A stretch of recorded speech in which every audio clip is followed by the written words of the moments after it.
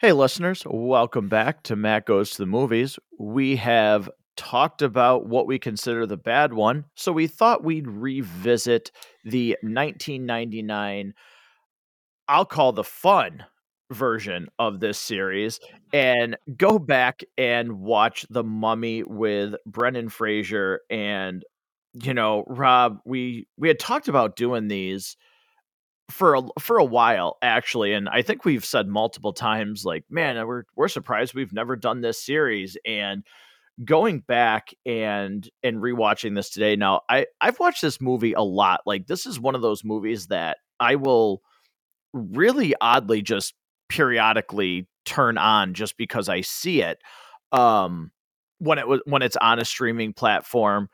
um but man, I'll tell you what, this movie, and I'll wait to get into complete details, but this movie is, to me, a shining example of what can happen when you have really, really likable characters and a cast that seems like they're having a good time and has chemistry, because this movie is not perfect by any means. Um, there are some things wrong with it, but man, I was thinking to myself, looking at this from like a critical standpoint to talk about it, that in a weaker movie with a weaker cast doing this, there would be things that I would not like about this movie. And that's exactly what we talked about with the 2017 version of The Mummy with Tom Cruise. But man, this movie overcomes what I would say are some pretty significant flaws in certain aspects. But this cast, just, you cannot help but be in love with them. 100%. This is funny you mentioned, like, we've talked about this series on again, off again, almost as long as I've been coming on the air to talk about movies. Like, at some point this has come up that we've wanted to do this, and for whatever reason it hasn't been until right now that we've decided to go ahead and do it. And honestly, if you look back at the last few months of some of the absolute turd piles that we've been Right. watching, I kind of feel like we owe it to ourselves just to watch something that was just a total blast. It was a lot of fun. I mean, when have you ever watched this movie and regretted the decision? Like, never. It never. Like, who out there has ever been like, I think I'm going to put on The Mummy, turned it off, and was like, I think that was a bad idea. I should have watched something else. Like, nobody has ever done that. And you mentioned the cast. 100%, the way that they interact with one another, even characters that just meet, it's really they just work together. They absolutely work together in ways that it takes a lot of pieces, right? So if you have to have a good story, you have to have a good vision, you have to have good storytelling, and you have to have the cast that can sell it. And this movie has a lot of kind of weird things. It's got some genre tropes of that action adventure period piece, but it's like you kind of look past some of the things that don't work because you're having so much fun. There's enough seriousness and there's enough to create stakes. A lot of it is done sort of off camera with shadows, like the murders and things like that. You really don't see a lot of like true gore per se. So it's not like you have to have like the distraction of the gross out of gore from a traditional horror film. So you've got enough of that to make the stakes seem real, and you've got enough humor to keep it lighthearted, because this is ultimately a lighthearted movie, but there's not so much that it feels silly. It never crosses over into silliness. Even the score really helps keep the tone of all of the major action set pieces where it needs to be. There's stakes, but you never take it too seriously. And just the way that this group of actors plays off one another, and just, you said they seem like they are having fun making this movie, and I have fun every time I've watched this movie. Yeah, no, I mean, it is. It's crazy how I will, like, come back to this movie time and time again. But it also makes me sit there and you sit there and go, man, it certainly, he's had, a resurgence. And people will say, what they will about Batwoman getting canceled. Um, but man, I'll tell you what, you almost forget how charming and lovable Brendan Fraser was Oh back my during god, I know. back during this time frame.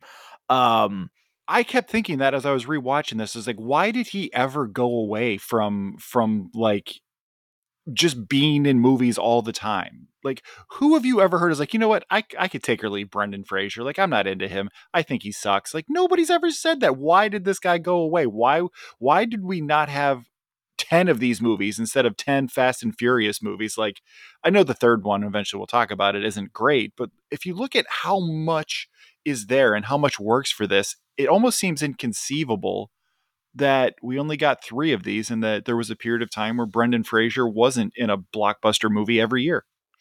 yeah, I mean, certainly I've heard some reasons why he was out of Hollywood. Some of them are actually, you know, Kind of messed up. kind of messed up. And I think certainly too there was the hope that after the Mummy Returns and the Scorpion King, that's before Dwayne Johnson, The Rock, became this huge movie star. 1999 when the Mummy Returns came out and everything like that. That's when everybody was thinking The Rock was going to be a huge movie star, and he was doing things like the Game Plan and not that I don't mind any of his, not that I don't like any of his early movies, but I think after The Mummy Returns and then The Scorpion King, I think the reason we never saw more of these, one, the third one didn't do very well, but two, I think they really were looking to hand this franchise over, unfortunately, because they thought, oh, well, The Rock's going to be this huge movie star right now, and we'll do things with the Scorpion King, which didn't really pan out. But I don't know if that's true, but I think to me, I feel like that was their intention. Kind of like they did with Blade Trinity. They really made that movie to try and spin that off. And not only that, I mean, they tried to spin off the character of the Scorpion King overall. So he had his standalone film, which it's interesting if you look at that. I mean, that was I believe The Rock's first like leading role where he was the lead character, if I'm not mistaken, unless you're thinking of something I'm not. Was that before Walking Tall? I think it had to have been. And what's amazing is if you rewatch that movie, and I haven't seen it in a while, but he's got more fight scenes than he does lines. And that's intentional because at that stage of his career, he could not act like camera acting. Say what you will about his wrestling acting, but for camera, he was bad. And he's Right. certainly come a long way. But after that, they did so before streaming for listeners who were like younger millennials or Gen Z that never really had like a Blockbuster or something like that, or the equivalent in your town of your local video store. There was such a thing as a straight to video, and that before streaming, and honestly, like streaming movies. Don't really have the negative connotation that sometimes they once did. I mean, Netflix's internal studio has cranked out some pretty good things. I mean, we've talked about a few of them here and there. Hulu has got some great exclusives. There's been some pretty good stuff. But back in the day, if you created a straight to video movie, it meant that it wasn't good enough for a theatrical release. Nobody was going to pay for a ticket for it, so you would just release it straight to video. And they did a sequel to The Scorpion King that went even further back, and it had Randy Couture in it as one of the primary villains. Matt, did you ever see it? It's terrible. So yeah, I actually did watch because it was during one of my like kicks of just watching bad movies where I was just going through like for whatever reason I was just going on the weekend and going through consistently bad movies. They've actually made I think I saw the Like 3 or 4, I think. let's see, The Scorpion King, The Scorpion King 2, The Scorpion King Battle for Redemption, and The Scorpion King Quest for Power. So they've made 4 of these. Which is 3 more than they should have. Yeah, and I saw the second one, and I believe I saw part of the third one, which has Billy Zane and Ron Perlman in it, and Wow. Dave Bautista, by the way. Oh, wow. Oh, and Kimbo Slice. Um, I didn't even know that. But Randy Uh, Couture literally relinquished the UFC heavyweight title while yes. he was on the set filming the second Scorpion King movie because it was contractual things, and that's another show for another day. But he thought he was going to be a big movie star, and the Scorpion King 2 was the movie he was working on when he thought that was going to be a thing for him. Well, how did that turn out? Yeah, no, yeah, they made 4 of these. I might have to just go watch the other ones, but yeah, no, the You Scorpion might King be on your own. On I know, that. right? Yeah, no, that'll be one of those I just watch for the sake of watching it. Um, but yeah, that my god, man. That was man, I tell you, the Scorpion King 2 was just so bad. And not that the first one was great. Oh, they made another one called Scorpion King Book of Souls that's part of the same universe. Oh God. Wow. As demanded by who exactly? Yeah. You are correct. As demanded by who? Yeah. Wow. Anywho. let's get back to the good one. But Yeah. So um that's literally in my notes. I have the mummy, comma, good one is how I have this yeah. labeled. And it starts off with and here's what I'll say. It starts off with a 4K, and sometimes this has been the case. Certainly for me, this was the case with Independence Day when we went back and watched it. But some of these movies that have 4K transfers um, doesn't do the old effects a lot of favors, and some of the CGI in this movie is pretty bad. Um, Now, Emotep, I think, is done very, very well. But there are certain things like that opening scene um, where they're talking about Emotep and Moon, and they're showing all of the pyramids. To me, it's not that great looking. There's certainly some green screen there that you can very, very clearly see. But again, it's it's overweighed by the fact that you're just having fun in this movie. And even for 1999, like the mummy effects in this movie are really well done, especially after Emotep is resurrected, where he's transforming from just bones to like getting flesh and everything in between. For the most part, I was impressed with how well this actually held up. We've watched movies that have come out in the last 2 or 3 years with worse CG Oh than what yeah. we saw here from 1999. Yeah, it's incredible. And that's really saying something. I made a note towards the beginning of the movie, when we really first meet Rick O'Connell when he's I think he's in the French Foreign Legion or whatever that is he's in. And we have it's just so nice to see an army of real people on horses instead of a cheap CG one. And I Mhm. might just be an old man yelling at a cloud here, but it just always feels more real to me when it is real.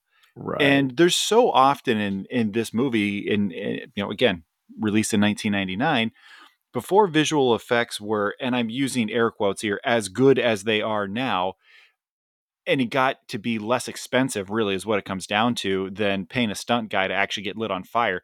You think about that boat scene a little bit further into the movie where the fire starts, and there's multiple fire burns in this movie that are real fire burns. That's a real stunt man with a real crew around that burn. And today that would just be all CG and it would look terrible. But that was a real fire burn and it was so effective, and just the impact of seeing real people on real camels and real horses at the beginning of this instead of digital extras. Um God, it made me nostalgic. Like that's how things used to be. Like why can't we go back to that? This was better. Yeah, it was better, and it's again, it just like it gets cheaper or whatever the case may be, but when it feels realistic, that's when you're in it. And again, as lighthearted as this movie is, there does feel like there's stakes, and that's something that this movie did so well at balancing, where the mummy that we just talked about, doesn't know how to it doesn't know how to balance it because it has weirdly like mistimed humor where the movie's supposed to be incredibly serious, where this movie, even though it's lighthearted, there's still some dark, some darker tones to it. When the diggers get the acid burn Yeah. from opening up the chest, that's pretty graphic. Certainly there's bodies that get their freaking very life sucked out of them, and there's detail in that. So there's dark moments in this movie, but it plays those different genres and it plays the humor very well. And again, it's because of the cast, because all of them work in this movie. I mean, it's not only Brendan Fraser, and he's great. He is fantastic in this movie, but Rachel Weisz, even Arnold Vosloo as Emotep. I don't always particularly think of him as great. I don't think he's awesome, but John Hannon as Jonathan, he's he's fantastic in this movie. I like him. I like his relationship with Evie. I like how, you know, he is really, really like a coward. He's not a tough guy. He's not a fighter. But when they first get to the dig site and they all have their guns drawn on each other and they're like, "This is our site, friend." And they're like, "Well, we got here first." And "Oh, well, we have more guns than you." And Rick O'Connell's like, "I've had worse odds." And Jonathan goes, "So have I." And just like the look that Rick shoots him, it's just like, it's funny. And he plays this very well. Again, that'll be a conversation for another time, but that's part of the reason why The Mummy 3 did not work for me, is because of the change in actress from when Rachel Weisz decided not to come back and be Evie. Um, Her chemistry with Brendan Fraser is off the charts in this movie. It's fantastic. And the scenes with her and Jonathan together are really good too. You buy them as kind of this really unique brother sister relationship, that it's got its strains, as all familial relationships do, but there's real care there. Hmm. The There's just so much that works with this. You mentioned Arnold Vosloo that plays Imhotep. he he really impressed me with this. I kind of had forgotten how good I thought he was in this, but he speaks no words of English in this whole movie, and yet the way he's able to convey a level of evil charisma without, and really even the dialogue he does speak is very limited. It's mostly through facial expressions that he's able to execute what he does, and is a very, I would say, an iconic villain of this period of time. I really was like, wow, I kind of forgot how good he was in this. And overall, I was like, wow, I kind of forgot how good this movie was overall. Like, just why have I waited?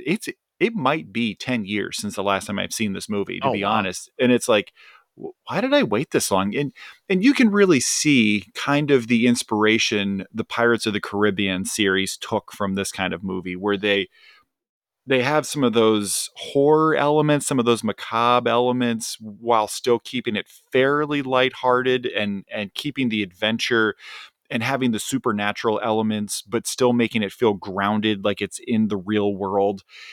I really got a lot of those kind of same vibes as when we watched Pirates of the Caribbean. What was it, 2 summers ago, 3 summers ago? How long ago was that now? We did that whole series. I believe And too.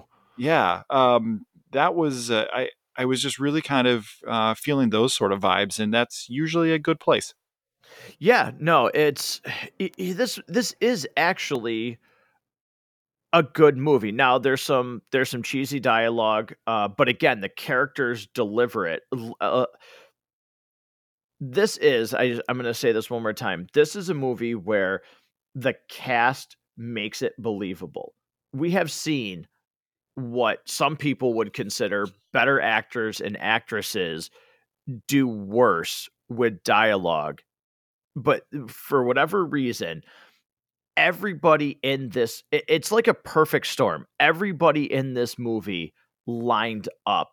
Whether it was I don't know if the directing had something to do with it, just how it was on set, if it was just loose. And again, like, everybody was having a good time, so they were into it.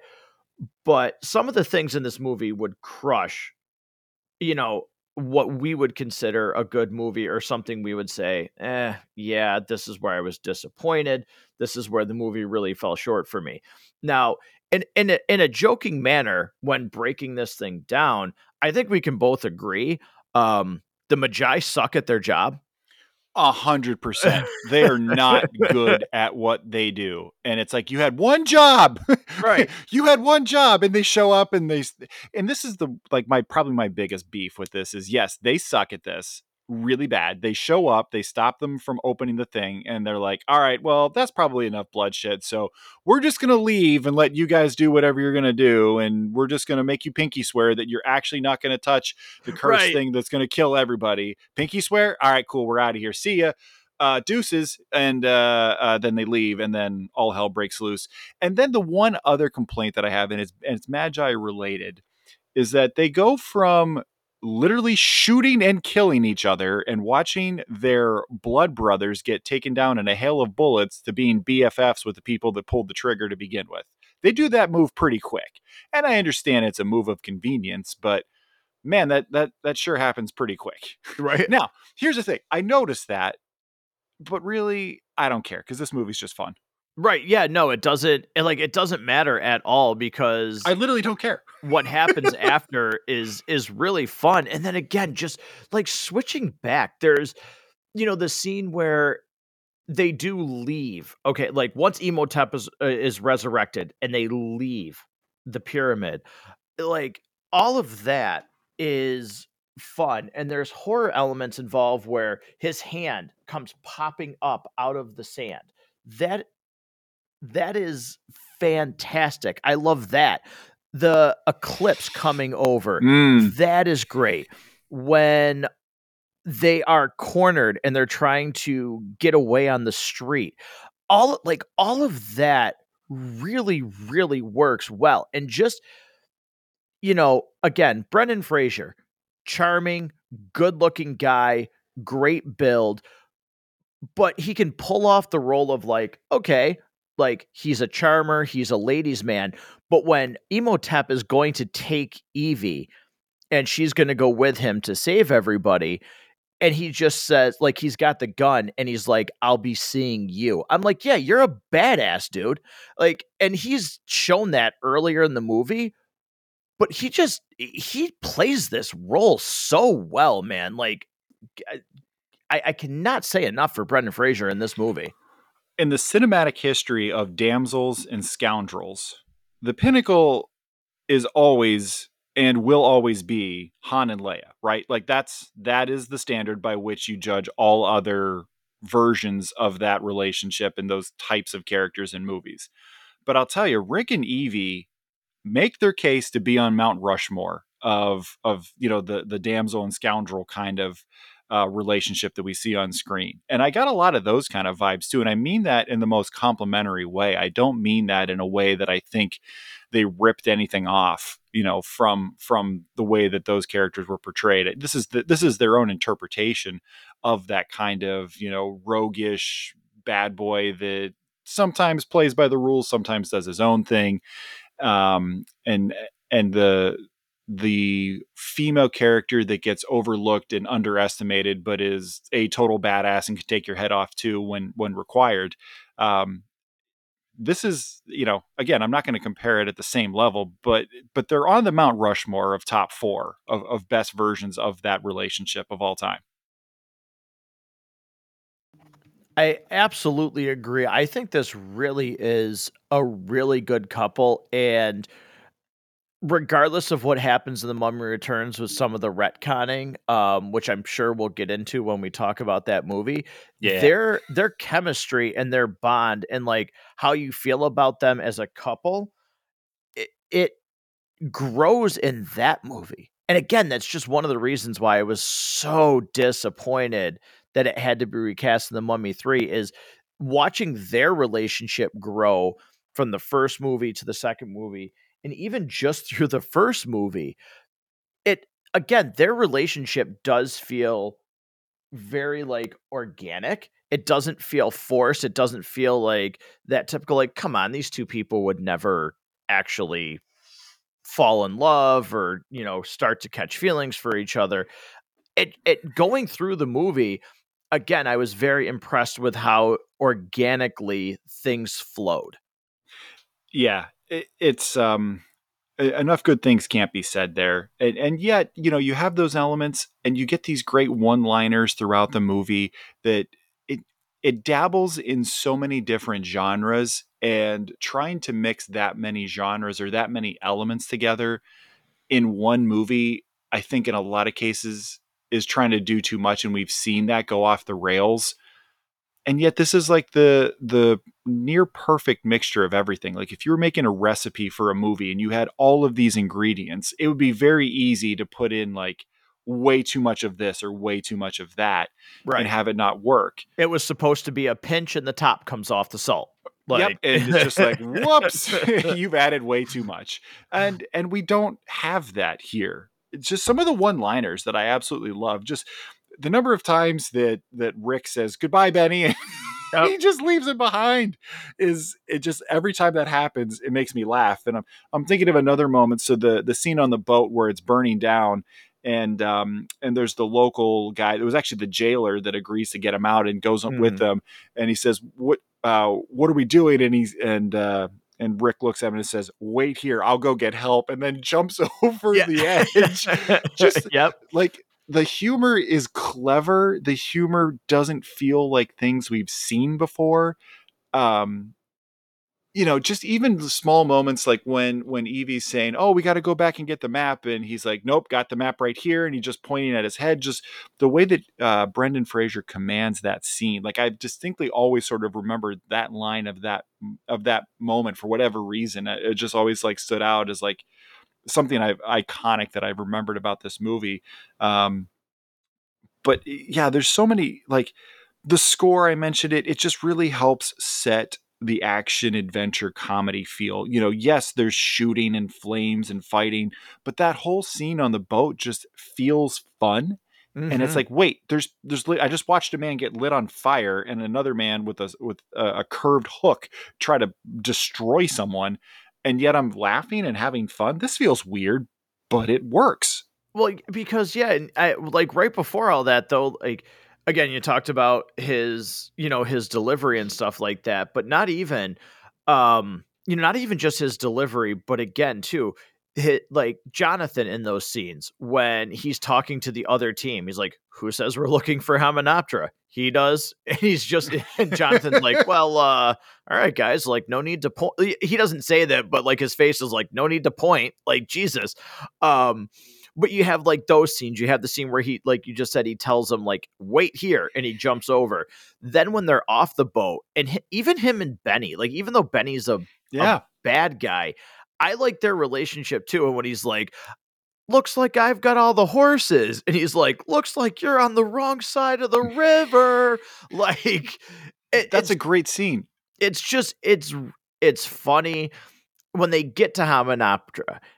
Hey O'Connell, nice camel. Like, just there's humor, then there's tension, then there's an action scene, and again, it just balances all of these elements so well. And then again, there is a sense of stakes when stake to this movie when Emotep summons the cloud storm. That is super cool.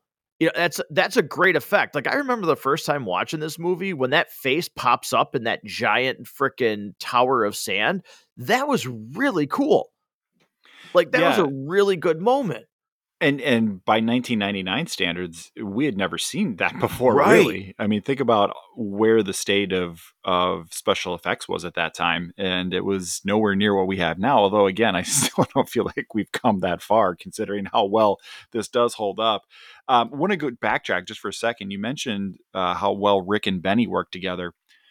I love that this movie makes that relationship very complex, and Mhm. it's not just straightforward that they're frenemies. You know what I mean?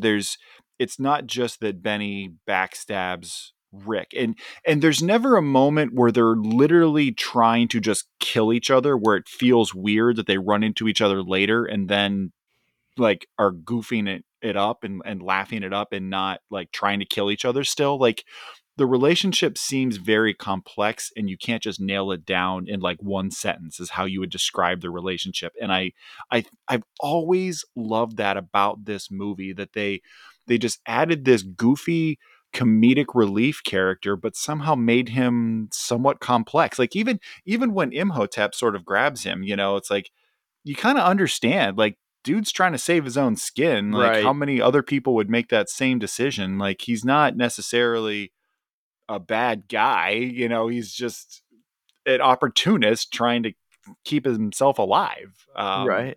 I find Benny to be a really interesting, like I said, complex character, and the relationship with Rick to be interesting and complex. Yes, it is, because I mean, he even does, like, Rick still tries to save him. Yeah. Like, he's not And it feels right. It feels like he right. would do that. He's not necessarily heartbroken, but Yeah. he does try to save him. I do like too. I was talking about the scene where Rick tells Emotep, like, "I'll be seeing you," but in that same scene, I can't remember the exact. I might be reversing these lines, but he's like, "You'll be Prince Emotep." It says you'll be his forever, and she's like, "For all eternity, you idiot!" Like, and just, Yeah. but again, like the look on Benny's face from the actor, he's just like, like, So the other part where something like that sort of comes up, and I think it might be my favorite scene in this movie. Towards the end, you've got, your big climax, you've got the big final battle, and they're trying to decode the gold book. And Jonathan's got it, and it's been established that he's got some knowledge, but he's nowhere near the level of expertise that his sister Evie has.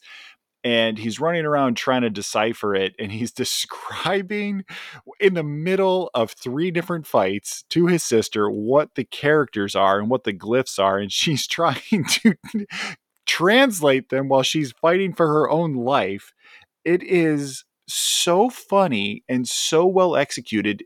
You never feel like they're wearing plot armor. You never right. feel like any part of it stops being believable.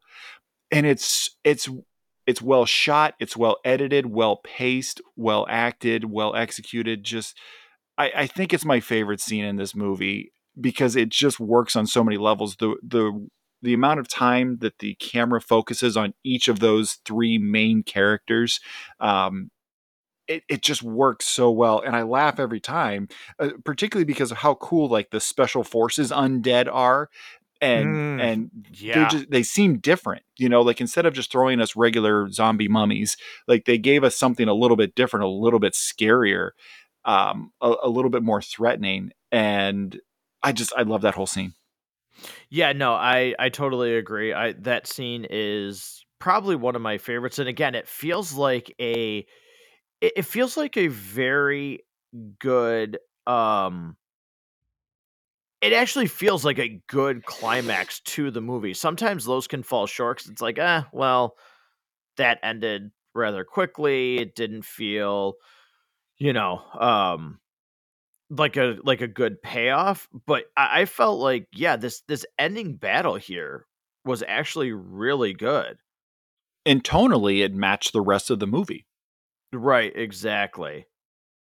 Right, that's exactly what it felt like. I just again, watching this movie, I was, and the funny thing is, this movie did not really, it did not have a lot going for it when it was first announced. There was a lot of um worry because the movie was not tracking well, especially with the title, and they were talking to test audiences about it, and they thought it was going to be like this dark tone movie, so it was like, well, we're not going to go really see it, because again, 1999, different times. um but then this really did turn out to be a surprise hit for 1999. This made a boatload of money, but it wasn't really a sure thing until they really had that first test screening that audiences were like, "Oh crap, like this is really fun." And then I mean, the only movie that beat this out when it came out is The Phantom Menace, which again, it's Star Wars. So if Yeah. you can be the number if you could be the number 2 movie behind Star Wars for that period of time, you're doing something right. Yeah, you came in second place to Usain Bolt or Michael Phelps. You're probably still pretty good. Right. Yeah. I wouldn't be mad with the silver. Yeah, you're good. Yeah. So, it, again, good score. I don't think the score gets enough credit actually, Mm. because again, a score can drop a movie in my opinion, but what is played with this fits really well in the Egyptian theme. It flows together very, very smoothly, and that's another thing that enhances a lot of the scenes is that score. Yeah, I think again when you're trying to go for action adventure comedy, the score really does help set that mood. It sets that tone, and without the right feel there, without something truly iconic, and you kind of need like hero and villain themes too. You need those moments where it's going to change, like when Imhotep, powers up a little bit. You'll notice there's changes in the score. It feels there's a lot more of that orchestral kind of hit as he has things happen, and it really just tells you the audience member how you should feel in this moment about what you're seeing on screen.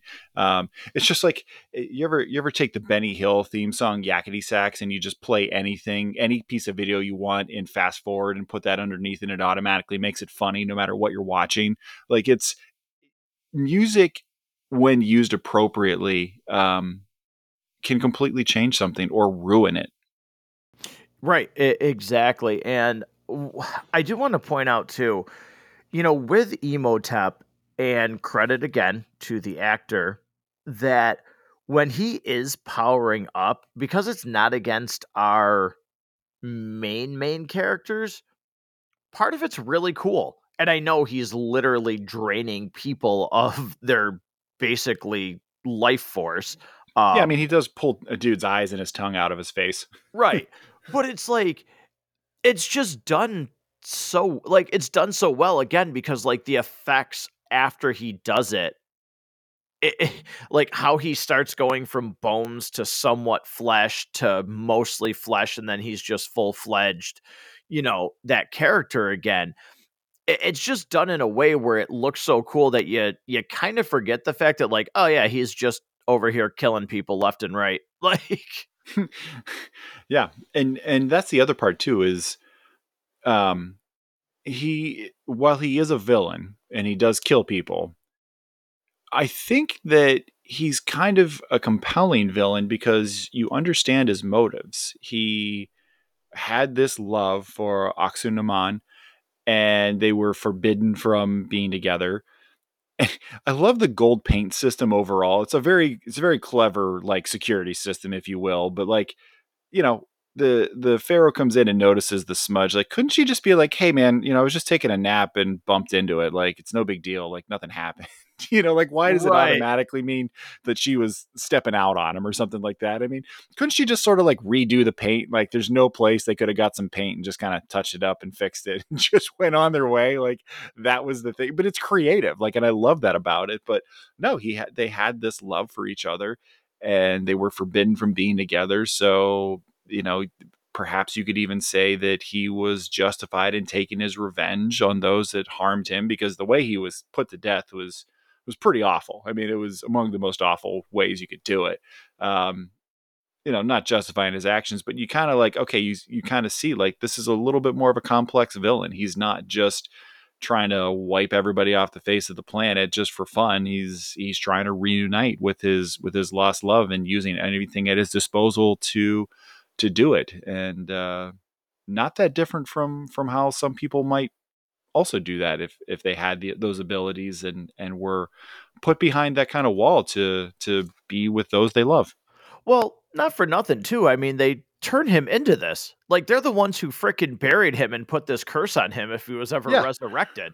Like, could have just could have just thrown him in jail and been done with it, but no, they had to yeah. curse him eternally. Yeah, so I mean, part of it's not even his fault, but no, I do love the paint system where he's like, her arm is smudged. He's like, "Who has touched you?" And it's like, So does Like, she she get never gets to just bump into a wall on accident. right? But like, does she get wiped down like every night, or like when does that paint get done? Is it every morning? Because does she just have to stand straight? Like, does she have to fall asleep standing straight up? Like, Right. like Like she can't. every Yeah, time the pharaoh leaves like her chamber, like there's just like a whole bunch of like handmaidens that come in to right, reapply the paint. Like, right. how does that work? Right. But yeah, no, I mean that part was I always kind of thought that part like, well, wait a minute. Like you could just like if she tripped and fell, that stuff would rub off. Yeah, like she never just like, comes out of the outhouse or whatever they use and is like, "Hey, what's that's missing over there?" She's like, "I just came out of the bathroom. Leave me alone." Like Right? Right, exactly. You had your bodyguard in there with me for God's sakes. yeah. Like Yeah, that's a little creepy when you really start getting into it. Like how controlling of a douchebag was the pharaoh? but I suppose he had uh reason to be suspicious though. right, yeah. I mean, he did. He did. Emotep was, fooling around, but Hire better bodyguards. right, exactly. He just I love how the guys too. Um Oh man. I can't even I'm not even going to say that part, never mind. Um but yeah, I always thought that was kind of funny of that system, but anything else that you are going to touch on? No, let's grab some popcorn. All right, so we will do popcorn time, and we're gonna rate this out of 5 buckets. And Rob, I'll let you go first on this one. If you haven't figured it out already, this is easily a 5 out of 5 for me. I love this movie. I adore this movie. We've been talking about this movie for so long at various points about doing this. I was really excited that when it was time to do it. I've never once watched this movie and not had fun. Even the parts that I know very, very well, I look forward to them every time they come on. I definitely recommend this movie to people who haven't seen it. Like if I'm just casually having a conversation with somebody and this movie were to come up for any reason and they say they hadn't seen it, I would implore them, go check this out. It is 100% worth it. I was actually even talking about this movie this week with people at work. We were discussing just a couple of things, and I was just saying, "Oh yeah, I got to do this. I got this going on this weekend." And I was like, "Oh, and Matt and I are going to be talking about The Mummy," and I'm really excited about that. Like I was excited to tell people that I was going to be watching this to talk about it, and of the people that I shared that with, they're like, "Oh yeah, that's really good. I haven't seen it in a while," and now I'm like, "Yeah, I want to go home and watch that too." So easily 5 out of 5. Didn't even have to think about it a little bit. No, either do I. This is a 5 out of 5 for me. It was great to go back and see it. I'm certainly looking forward to going back and seeing The Mummy Returns. But you know, this was a time when movies could when movies could be fun and there were different properties coming out, and it was good to go back to this time period. And then even so, and I'll talk about this more once we review The Mummy Returns, but just seeing some of the movies that came out um during these time periods and how fun they were, and you could have lighthearted kind of like big blockbuster movies. It was a good time period. It was a lot of fun. Not that we haven't gotten incredible movies, now. Um, but there's just something about going back and seeing this and kind of having a carefree movie that you could sit back, enjoy on multiple different levels. So this is again a 5 out of 5 for me. Yeah, easily. So that will do it for our review of The Mummy. Certainly much different thoughts than the Tom Cruise version. Much different. And we will be looking forward to re-watching The Mummy Returns and then giving you our thoughts on that. But Rob, before we sign off, let listeners know where they can get this review and interact with us. Oh man, listeners, you can find Matt Goes to the Movies everywhere on the internet where you already are. Certainly, whatever streaming platform you are listening to this in, you can subscribe to the show. You can get the show on Spotify, uh, Apple Podcasts, literally everywhere that you can get good podcasts. You can find Matt Goes to the Movies. Just go ahead and hit the subscribe button and just make it easy. That way, as the show has new releases, and we're really excited to try to keep the release schedule up as we get through the end of the year. Plus, we definitely have our end of the year, second annual end of the year review coming up. So we're really, really looking forward into the year that was. And I'm personally really looking forward to it because there's so much that's even happened this year to even try to remember what was this year and last year. I'm really looking forward to that one where we kind of predict the future a little bit too. So we've got that coming. Make sure you hit subscribe so that you don't miss a single opportunity. In the meantime, go back and listen to any episodes that you haven't checked out. There's 3 years plus worth of catalog that you can dig through for some great times and good episodes. And make sure while you're on the interwebs that you like, follow, and subscribe in all of your favorite social media platforms. You can find Matt Goes to the Movies on Facebook, Instagram, Twitter, TikTok, Twitch, YouTube, all of them, all the good ones. Make sure that you like and subscribe so you can also get updates there and interact with the show. You can also send an email, mgttmpodcast@gmail.com, just the initials for Matt Goes to the Movies, podcast@gmail.com. Make sure you send us your thoughts, anything you have about this, or any requests for future reviews. Always love to hear from listeners. Well, I couldn't have said it better myself, and that's why I don't. But Rob, thank you so much. And listeners, thank you so much for joining us. And we will see you very soon at Matt Goes to the Movies.